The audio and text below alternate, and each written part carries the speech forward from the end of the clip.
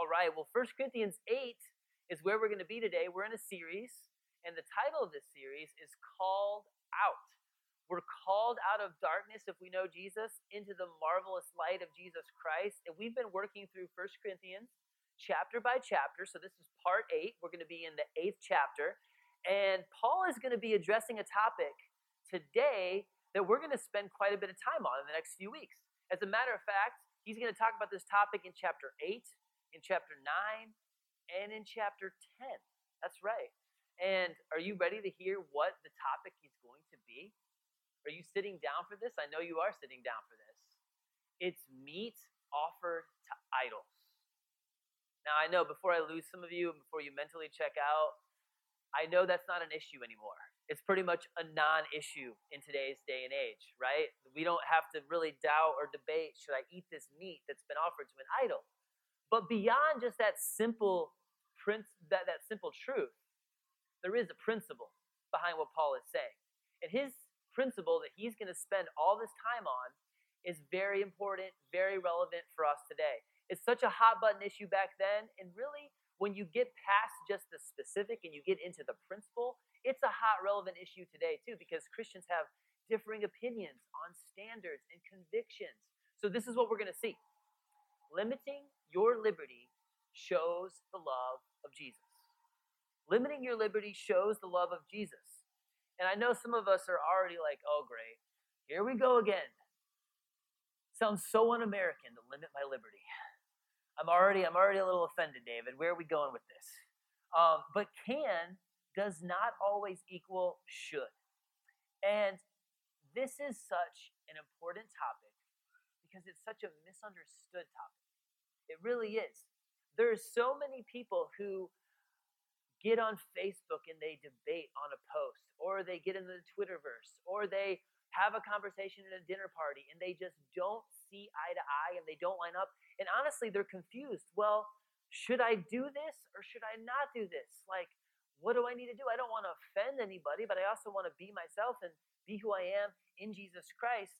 And at the heart of this confusion, people don't see how life-giving this truth can be and how mentally freeing this truth can be. I was confused about this passage for a really, really long time because First Corinthians talks about it, Romans talks about it, and most of my life I was like, well, wow, there's people who have higher standards than me.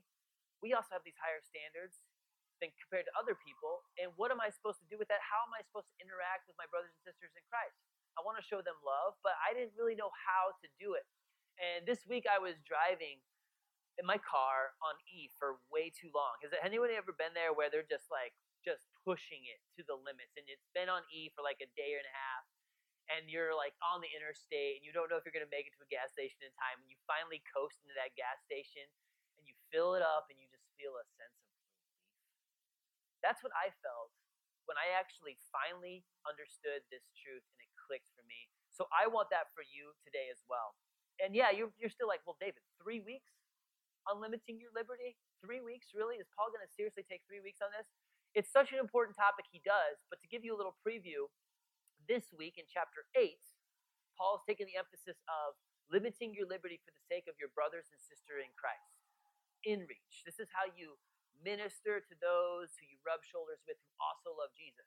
In chapter 9, it's limiting your liberty in the sense of outreach, how we impact and affect those people who don't know Jesus Christ. And then in chapter 10, it's vertical. It's upreach. It's how this principle affects our relation with God. So he's going to take a different angle at it every single time. Every time we're going to see that you limit your liberty and you're going to show the love of Jesus. It's such a powerful, freeing thing. So, are you ready for this? Can you say, let's go? Let's go. All right. Verse 1. Now concerning food offered to idols, we know that all of us possess knowledge. This knowledge puffs up, but love builds up. If anyone imagines that he knows something, he does not yet know as he ought to know. But if anyone loves God, he is known by God. Therefore, as to the eating of food offered to idols, we know that an idol has no real existence, and that there is no God but one. For although there be There may be so-called gods in heaven or on earth, as indeed there are many gods and many lords. Yet for us, there is one God, the Father, from whom are all things and for whom we exist. And one Lord, Jesus Christ, through whom are all things and through whom we exist. However, not all possess this knowledge, but some, through former association with idols, eat food as really offered to an idol, and their conscience, being weak, is defiled. Food will not commend us to God. We are no worse off if we do not eat, and no better off if we do. But take care that this right of yours does not somehow become a stumbling block to the weak. For if anyone sees you who have knowledge eating in an idol's temple, will he not be encouraged if his conscience is weak to eat food offered to idols? And so by your knowledge, this weak person is destroyed, the brother for whom Christ died. Thus, sinning against your brothers and wounding their conscience when it is weak, you sin against Christ. Therefore, if food makes my brother stumble, I will never eat meat, lest I make my brother stumble. So the first point here today, as we go through this, is so foundational. The first point is graciously hold your positions with love. So key that we have that starting point right there. Graciously hold your positions. Whatever your standard, whatever your conviction is, whatever the Holy Spirit has led you to do, you need to graciously hold that with the viewpoint of how can this lovingly build up my brother or sister in Christ. When he says we know that all of us possess knowledge, Paul is saying, I know you have a position. We all have a position. I know that you have a stand on this, you have a stance. And everyone in Corinth was dealing with, this was their hot button issue of the day, right? For us, it's different things. We're going to get to that. But in Corinth, it was, well, I have a position on whether or not I should eat this meat offered to idols. And we've talked a lot about Corinth, and we have some new people here today, which is amazing. Corinth was an incredibly immoral pagan society. They had this temple, all right, to the goddess Aphrodite, who was the goddess of pleasure and love and beauty. There were prostitutes in this temple. There was just a dark place. This temple was destroyed and then it was rebuilt. There was thousands of people who worshiped in this temple daily. And this temple and all these pagan temples in Corinth, they had like dining halls built right in. Okay, kind of like you go to the buffet and you have like little private screening room where you can have your birthday party. They had those rooms built into those temples where they would just eat the meat that was offered to the idol. So some of these Christians in Corinth, they've been saved by the grace of God. They have a new life in Jesus Christ. They're walking down the street. They're walking past the temple to Aphrodite, and they see Aeneas and Zoe walking out, and it's like, I just saw them on Sunday morning celebrating Jesus Christ's resurrection. Now they're walking out of this temple. They're confused. What's going on? What should I go? What? They didn't know what to do. And so this was the issue for them. How do I handle this? And Paul has to address this. This is one of the things they asked Paul about. And Paul's principle here is just as relevant for us today. It really is. The first thing he says there, though, in verse 2, if anyone imagines that he knows something, he does not yet know as he ought to know. Basically, he's saying if you think you have the corner on truth, if you think you have this all figured out, you don't really know enough. You're not looking at it the right way. Because different people, different situations require a different response. And the Holy Spirit leads different people in different ways. Everybody's on a different path on their journey towards Christ. This issue, like many issues that you and I face today, isn't a simple black and white. It could be a stumbling block if you push someone else into sin. And the easy thing to do is just to slap a sin label on something. This is like the natural thing that we always tend to do just because it's easier. It's like, okay, gambling is wrong. Don't go to poker with the boys. Slap that sin label on it, right? We always want to know, like, you know, how much is too much to show how much is too much, right? Like, can I drink alcohol or should I not? Like, just either is it sin or not sin? We want to make it a black and white, simple yes or no thing. But that's not what we have here in Scripture, because different people are at different places in their walks with Christ. So, Paul says, before he even gets into the specifics, knowledge puffs up and love builds up. The caution here is to never use your knowledge, and maybe you have a greater understanding of the situation than your brother and sister in Christ, but to never use your knowledge to hurt someone else. You may be thinking, well, David, how in the world is my knowledge of the Bible ever going to hurt someone else? That doesn't really make sense to me. Well, think about it this way. If you have knowledge, if you have a greater understanding of Scripture, if you have a deep walk with Christ, the temptation is always going to be at that point to have a swollen head and to be puffed up and to have pride. And if you have pride, what happens? You walk over people. You run over people. You don't show patience. You're not serving others. You come across as condemning. And none of that builds up the other person. Pride is always in opposition to pouring out your life for someone else and building them up. So before we even get into this nitty-gritty, Paul is saying, look, don't worry so much about being right. Don't elevate your position so high that you miss the point.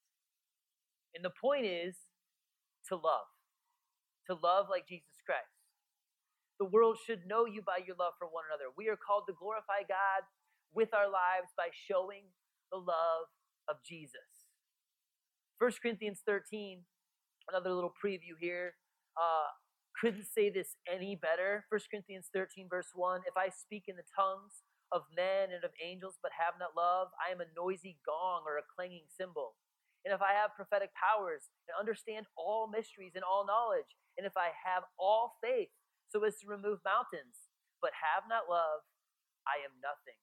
If I give all away, all that I have, and if I deliver up my body to be burned, but have not love, I gain nothing. Now, don't get me wrong here. Ignorance is not a virtue. We're always told in Scripture to pursue Jesus Christ. Love the Lord your God with all your heart, soul, and mind. That's very important that we grow in our knowledge in the grace of what God has done for us, for sure. But we can't elevate it to the point where that's our trump card and that's what we label as our identity. This isn't about checking your brain at the door and operating with a feel-good sentiment of just like, hey, let's love everybody and encourage everybody and just bring everybody along and miss truth. No, the world needs you to love them. The world needs truth, but they need truth in love.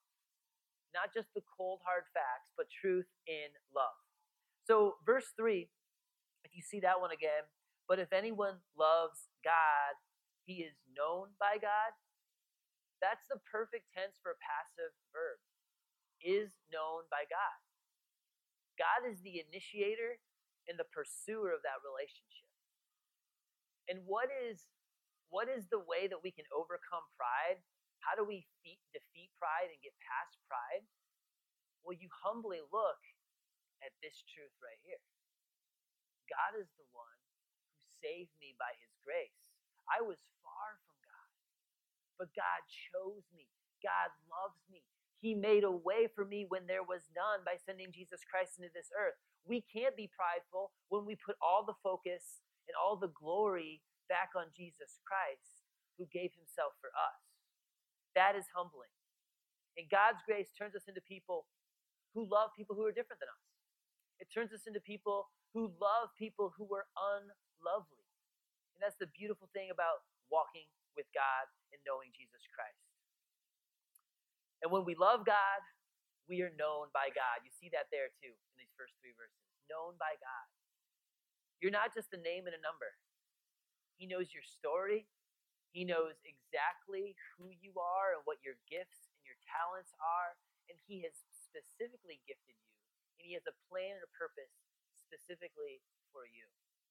If that's not humbling, I don't know what is. So this is our first point. Graciously hold your positions with love. In our life groups, we gather around food. We have an applicational discussion about the passage that we're in. So this week we'll be talking about 1 Corinthians 8. And one of the awesome things that we do is a breakout time where the men get with the men, the women with the women, and we ask for accountability and we pray. In our life group this Tuesday night, the men just got real, okay? And we were talking about fighting and arguments that we had. And one of the things that we just brought up was you can be right, but you can be right in the wrong way. Follow me on that? You can actually have the correct position. You could be offended by somebody and you can try to point that out to them, and you can continue to point that out to them and continue to say that in like 10 different ways, and then your tone gets sharper and sharper and sharper. And raise your hand if you've been there. You're like, this person's just being a jerk, and even though I know I'm wrong, I don't really want to listen to what they're saying, right? You know what I'm talking about? You can be right the wrong way. And when we talk about this principle of limiting your liberty, before we even get there, knowledge puffs up, love builds up. Don't hold your position so strongly that you're running over people. Encourage them in Christ. That's the important thing, to graciously hold your positions with love. Instead of shouting all of your crafty wisdom, show some love. Be gracious. Take a step back. Put yourself in the other person's position. As my wife Julie would say, listen. Listen a little bit and stop talking. And you can do the same thing in parenting. I mean, I noticed that this week. It's like I'm so frustrated at my two boys for being little hooligans that I come down so hard on them. It's like, that's not going to help, right? You can say what you need to say the correct way, and it makes all the difference. All right, now we can talk about some of the nitty-gritty details. Verse 4 through 6. And this is where we see our second point. The second point today is be strengthened in the liberty that Christ gives you. This is really where it starts to get good. We have liberty through Jesus Christ that he gives us. Look at verse 4. Therefore, as to eating of food offered to idols, we know that an idol has no real existence, and that there is no God but one. For although there may be so-called gods in heaven or on earth, as indeed there are many gods and many lords, yet for us there is one God, the Father, from whom are all things and for whom we exist, one Lord Jesus Christ, through whom we exist. God and Jesus are equal. And in 1 Corinthians 10, we're still going to be talking about this in like two weeks from now. But in 1 Corinthians 10, Paul also says that these idols are actually representations of demons. Okay, so when you see here these little g gods and lords, these are false gods who are really just demons. And the idol really is nothing. Okay, it's just a representation of a demon. This idol has no power. Okay, this idol is not tainting the meat. This meat isn't now going to just make you sick because it was offered to an idol. No, the meat is neutral. The meat is okay. You have freedom in Christ to eat the meat. Have at it. Enjoy your liberty in Christ. There is nothing wrong with the fact that this meat came, even though it came from a very dark and perverted and gross place. All right? The temple of Aphrodite was not a place that you need to go. But the meat is still fine. Super important that we get that. Idols are empty. They can't do anything to hurt you, right? We're there. We can't move forward until we get that. You have liberty in Christ. And this is where I would want to just pause for a second and say, we have to stop again thinking about sin in terms of black and white. This inanimate object is sin. No, like a beverage is not sin. A weed is not in and of itself sin. An article of clothing in and of itself is not sin. Okay? That's not the way we see sin outlined in Scripture. Sin, for our modern day, a lot of times we think of sin as, an inconvenience or a downfall, maybe a fault, maybe a mistake. It's something that can just be ironed out over time. In the Greco-Roman world at this time, they looked at sin more as a frustration thing. They looked at it as like basically an archer taking a bow and missing the mark. and it was frustration, it was a problem, but you know what? You practice hard, you get over it, you'll get better at it, and eventually you'll overcome. Sin is an affront to God. It's way more big of a deal. It's way bigger of a deal than we often make it out to be. Anything that is in opposition to God's character, his truth, his justice, his holiness, his mercy, his loving kindness, anything, any attitude or spirit that is in opposition to that is sin. Anything that goes against God's way and God's plan that he has set and ordained for us is harmful to us. Because when God makes a rule, it's there to protect us. And when we're in opposition to God's plan and God's character, we are venturing into something that is sin. So it's an issue of the heart. So stop thinking of it as a beverage or an article of clothing or an idea or a place. None of those things are sin. They're not inanimate objects. It's the heart's desire and direction, either away from God or towards God, that makes anything either a sin or not a sin. And can we save ourselves? Can we just work out our sin and figure it all out? No, we cannot. Jesus died for our sin. The only way that we can receive freedom and enjoy liberty is because Jesus Christ shed his blood for you and for me, because he loves us. That's how serious sin is. So we need to enjoy our new liberty that is found in Jesus, this freedom from sin that we have through Jesus Christ. Be strengthened in the liberty that he gives you. And look at verse 6. God created all things. We are made for God. We are made in his image. To be an image bearer of the likeness of God means that when we get out there in our 9 to 5, when we get out there in school, when we get out there and do our hobby and play basketball with people, whatever we're doing, we have the opportunity to show the characteristics of God. That's his glory. Anything that we do that shows his love, his justice, his mercy, you name it, go on and on, all of his characteristics, when we show those in our lives, we're showing God's glory, we're glorifying God, and that's what he has called us to do. That is our mission on earth as believers. Be strengthened in the liberty that Christ gives you. You have intellect, you have a will, you were created to provide and to love the world and the people in it. All these things are amazing. We see that right here. If to illustrate this, has anyone ever been on like a scavenger hunt, a really awesome scavenger hunt? Okay, a few of us. Yeah. I love scavenger hunts probably too much. I'm a little weird that way. I was youth pastor for a long time. I'm kind of like, if you've ever seen Ron Swanson, you just love clues and really deep trivia. They have to figure out problems and solve these riddles. Like, I love that. And when I was a youth pastor, I would always make the most elaborate scavenger hunts. I mean, we're talking like NBA 90s basketball history knowledge was required. Like, you had to know stuff about It's a Wonderful Life movie trivia. I would sprinkle in all these really elaborate clues for the scavenger hunts. Really too much. People hated me for it. But a lot of times we almost live our Christian life like it's this giant scavenger hunt, and we're like glued to this piece of paper. What does the pastor say? What does my friends say? What does my mom and dad say? And we're so consumed with all these other people. What do they think? What do they say? That we have liberty in Christ. If you know Jesus, the Holy Spirit indwells in you, and he is leading you and pushing you forward. So we don't need to stress about dotting all of our I's and crossing all of our T's and making sure we get everything just right.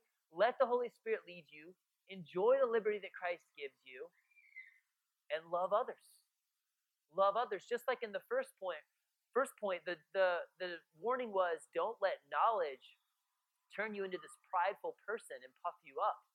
This next one is, hey, enjoy the liberty that Christ gives you, but do it out of love. Because you can also easily abuse this liberty that you have in Christ. And this is where he's going to start getting into the serious side of it.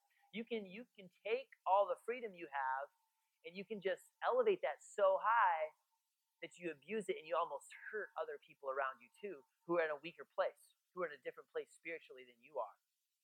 Don't get me wrong. We have to be people of the book. This is the Bible right here. This is God's word. This is eternal truth. This never changes. This is everything we need to know. and we should study it and we should learn from it, absolutely. But when you boil it down, right now in the New Testament church age of grace, we have two rules to follow above all. Love the Lord your God with all your heart, soul, and mind, and love your neighbor as yourself. And then, in all these gray areas, you have liberty in Jesus Christ through the power of the Holy Spirit that indwells in you. Don't get stifled because you were trying to please people. That's what I'm saying. Enjoy the gifts that Christ has given you. And don't let your nose get stuck in a man-made rule book. Follow the Bible and the Holy Spirit's leading. All right, now we're going to move on to point 3. Right before we get there, though, I would have to say Paul does bring this full circle to Jesus Christ right here. Freedom is from Jesus, and our freedom should be guided by love, just like it was with Jesus Christ. Remember that. You can write that one down, right? Our freedom is from Jesus, and it should be guided by love. What did Jesus do? He sacrificed his life on the cross. He died for you and for me. Thrive in your freedom. Be strengthened. Everything up to this point now, we're all the way up to verse 7 now, everything, again, has leading up to this main point of limiting your liberty for the love of Jesus, to show the love of Jesus. And this is where really the rubber meets the road. Now we're really going to get into the tricky part that gets confusing for people. So point number 3 is cautiously limit your liberty for the conscience of weaker brothers and sisters. Cautiously limit your liberty for the conscience of weaker brothers and sisters. Verse 13, therefore, if food makes my brother stumble, I will never eat meat, lest I make my brother stumble. And we just saw the liberty, right? We just saw that point. It was just nailed down for us. And if you look in Scripture, all over Scripture, we see the freedom that we have in Christ. It's everywhere. But here we see limit your liberty. Galatians 5 is a great passage that talks about our liberty and our freedom in Christ. Galatians 5:1, I have it up here. For freedom, Christ has set us free. Stand firm, therefore, and do not submit again to the yoke of slavery. And then later on in that chapter, Paul says to the Galatians, for you were called to freedom, brothers, only do not use your freedom as an opportunity for the flesh. Doesn't this sound kind of familiar? But through love, serve one another, for the whole law is fulfilled in one word. You shall love your neighbor as yourself. But if you bite and devour one another, watch out that you are not consumed by one another. But I say, walk by the Spirit, and you will not gratify the desires of the flesh. So we have that. We have our liberty. And now we in 1 Corinthians are being told, limit your liberty. What's the difference? Why is this so different? In Galatians, Paul was hammering legalists. There was legalists in the church, and it was a huge problem. In Corinth, we have a different problem. We have a lot of baby Christians who the Bible calls here weaker brothers and sisters in Christ, who they came to Jesus Christ, and they have a lot of baggage because they came out of some very addictive lifestyles. All right? So the emphasis is different because the situation is different, just like it is with you and me, right? Just like it is with our friends and our coworkers and even sometimes our family members.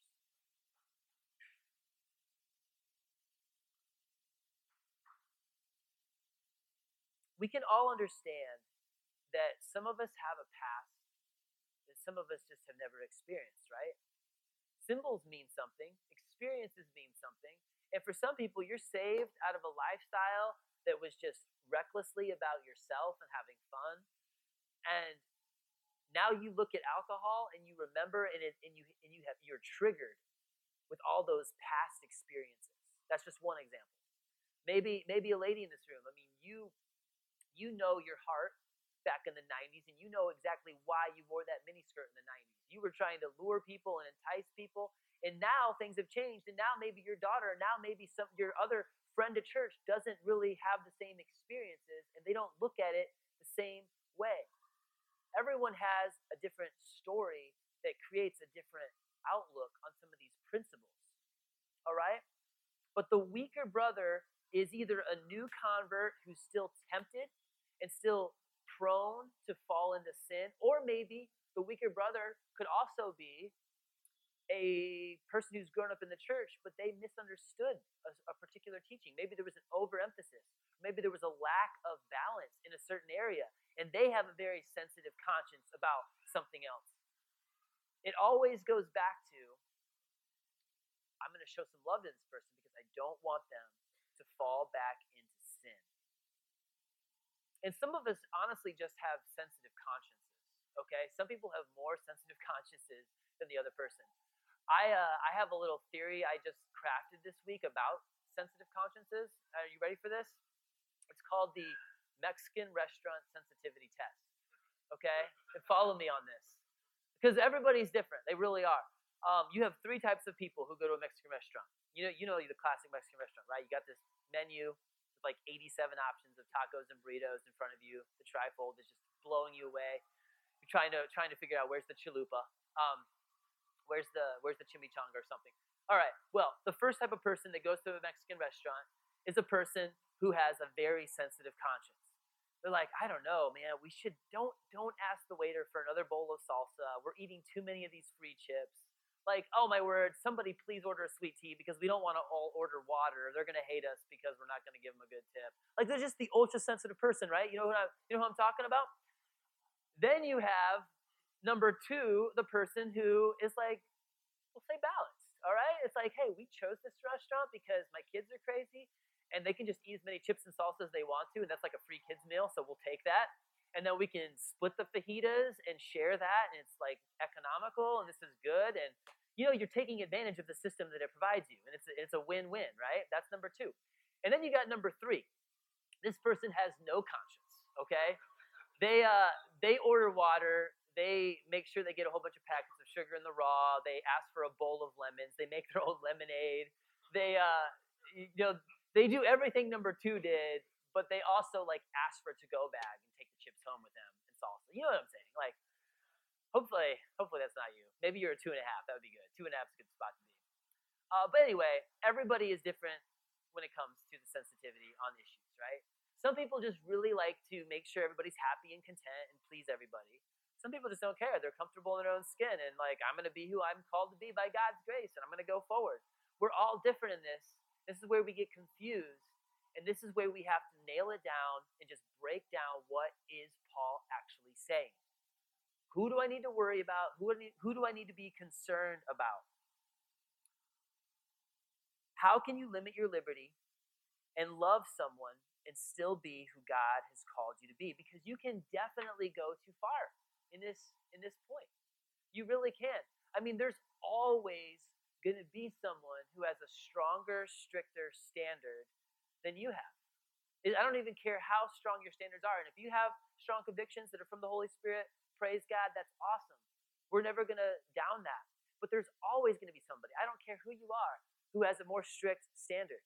So if you're going to really, and I know you can't follow that because it's impossible, right? If we're going to really carry that out and be consistent by not offending anybody who has a stronger conscience, then we would all have to wear burlap sacks and we could never go out to eat anywhere. That's really the truth of the matter. So that can't be the way we make our decisions. It just can't be.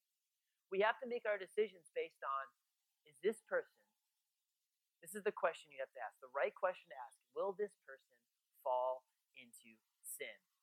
There is a better way, and the principle is not meant to enslave you, it's meant to give you freedom. The two types of Christians, right? Strong and weak. The strong, to classify the strong Christian, this is the person who knows Jesus, they're led by the power of the Holy Spirit, and they know they have this freedom. They know they have their liberty. And strong on strong, when you're hanging out with another strong Christian, hey, do what the Lord has allowed you to do. You're free to do that. Enjoy the good gifts that God has given you. But if you're a strong Christian and you're hanging around a weak Christian, somebody who is struggled with a past lifestyle, somebody who really is confused about something and they're tempted to fall into sin, that's when you exercise a little bit of caution. Again, it's not the person who has the higher standard and whereby they try to control you. and tell you what you need to do. As a matter of fact, if somebody says, hey, don't do that because I don't think that's right, you would offend me. If they're claiming that, if they're pointing out 1 Corinthians 8, let me just tell you, they're not the weaker brother. Okay? If they know their Bible good enough, like they're not the person. If they're holding their standard over you, they're being a legalist. Okay? And we're not to worry about legalists. If somebody is being legalistic about their position, this passage has nothing to say about that. As a matter of fact, it does. It says, enjoy your liberty in Christ. It's not wrong to do this. So you can do this. The only time you limit your liberty and be cautious is if another person would be tempted to fall back into sin, if you would be a stumbling block for them. So this is not conforming and pleasing others who have stricter convictions. This is loving the weaker brother and lifting them up. The question you should be asking is, would I be tempting them to fall into sin and destroy their conscience? That's the question you should ask them. Paul could have appealed to sacrifice for the sake of the ministry. He could have appealed to sacrifice for unity. He could have said, hey, let's just sacrifice for fellowship's sake so everybody can just get along. He never appealed to any of those other things. He only says, does it offend the other person's conscience and cause them to sin? Rightly understood, this principle is loving and uplifting and also freeing. I don't need to worry about offending other people who have a higher standard than me or a different position than me. If we're both strong Christians, we should agree to disagree and enjoy our freedom in Christ and love each other. The only person I'm concerned about is that weaker brother who's very impressionable and could literally fall back into sin. I heard a good preacher just this week as I was studying this passage, and he was talking about this. And he said that limiting your liberty, this is a bad example, limiting your liberty, you should consider the right to own a gun. And maybe you should limit that right, that liberty that you have to own a gun. Well, why is that not what Paul is talking about in this chapter? This is a review question. Why is that not right? Well, if you really think that your weaker brother is going to be tempted to take a gun and go out there and shoot other people, then he probably has other problems that you should be working on with him, right? But if that neutral object is something that is not going to cause that person to sin, then you don't need to limit your liberty in that area. Gun ownership will not be the catalyst to push them over the edge, so therefore, that's a non-issue. What are some issues, though? Some issues that we have to consider and think about. We'll talk about these. Alcohol is a big one. The way you dress is a really big one.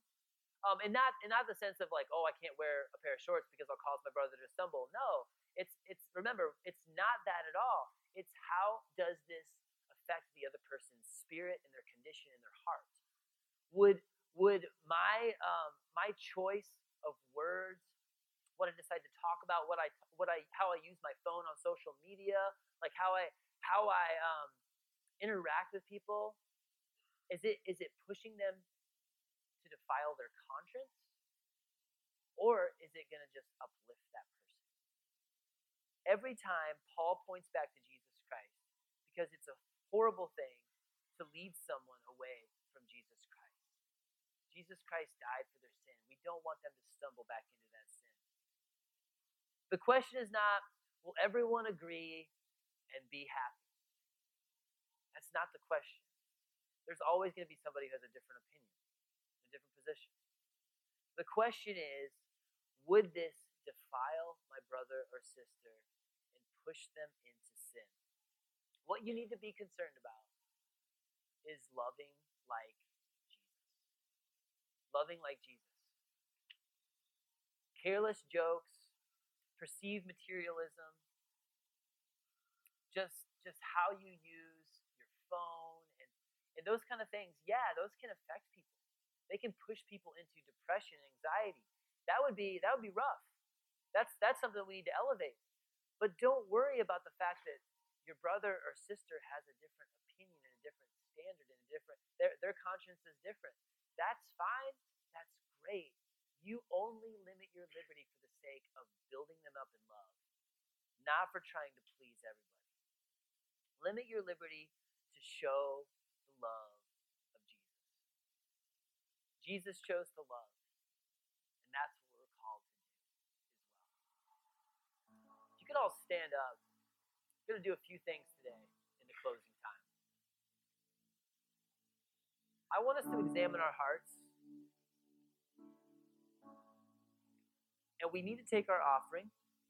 So we're going to take a couple offerings. One of them is the standard offering, and the men can come forward. Men and ladies, you can come forward, the ones who are taking the offering. But I also want to do something a little different today, and it's called a Philadelphia offering, okay? Philadelphia is brotherly love, right? We know that.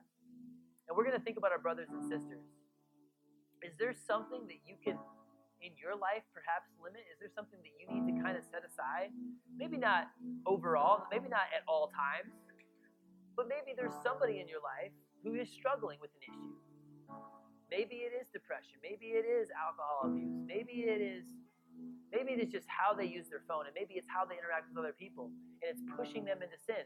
Is there anything that you could give up as a Philadelphia offering for that individual to lovingly show that individual the love of Jesus Christ? So I'm going to pray in a second, and as the offering plate goes by, if you want to just take your connection card, take a piece of paper, jot something down, throw it in the offering plate, be my guest, do that. Offer that up to God. Or if you want to just pray about it, offer that up to God in prayer. That'd be great. We're going to take our regular offering as well at this time, and we're going to give back to our good Father, who is our provider, who owns all that we have. And the other thing I want to invite you to do today is, maybe I'm talking about this, and this is so centered towards Christians. We've been talking about the love of Jesus, how he sacrificed for us. And you're here today and you're like, well, I don't live for Jesus and I don't even know Jesus Christ.